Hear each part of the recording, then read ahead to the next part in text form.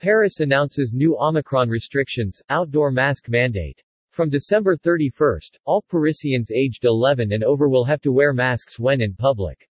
The only exception is for cyclists and those inside vehicles, and for those engaged in sport.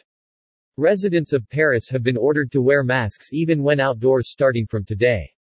From December 31, all Parisians aged 11 and over will have to wear masks when in public. The only exception is for cyclists and those inside vehicles, and for those engaged in sport. With France leading Europe in the number of new cases caused by the Omicron strain of COVID-19, Paris authorities announced their decision to return to the mandatory wearing of masks in public places, which had last been required in the French capital in August 2020.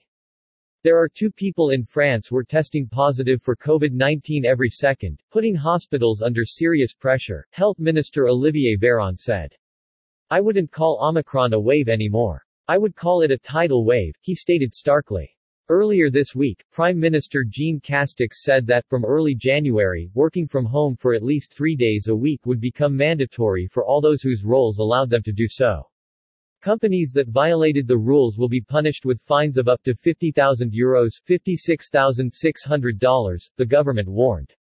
In addition, outside gatherings will be limited to 5,000 mask-wearing people, although it's not yet clear if that restriction will apply to campaign events ahead of April's presidential election. Amid rising cases, France said that citizens were now eligible to get a booster shot of a coronavirus vaccine just 3 months after receiving their last inoculation. Over 9.3 million have been infected with COVID-19 in the country since the start of the pandemic, with over 121,000 succumbing to the disease.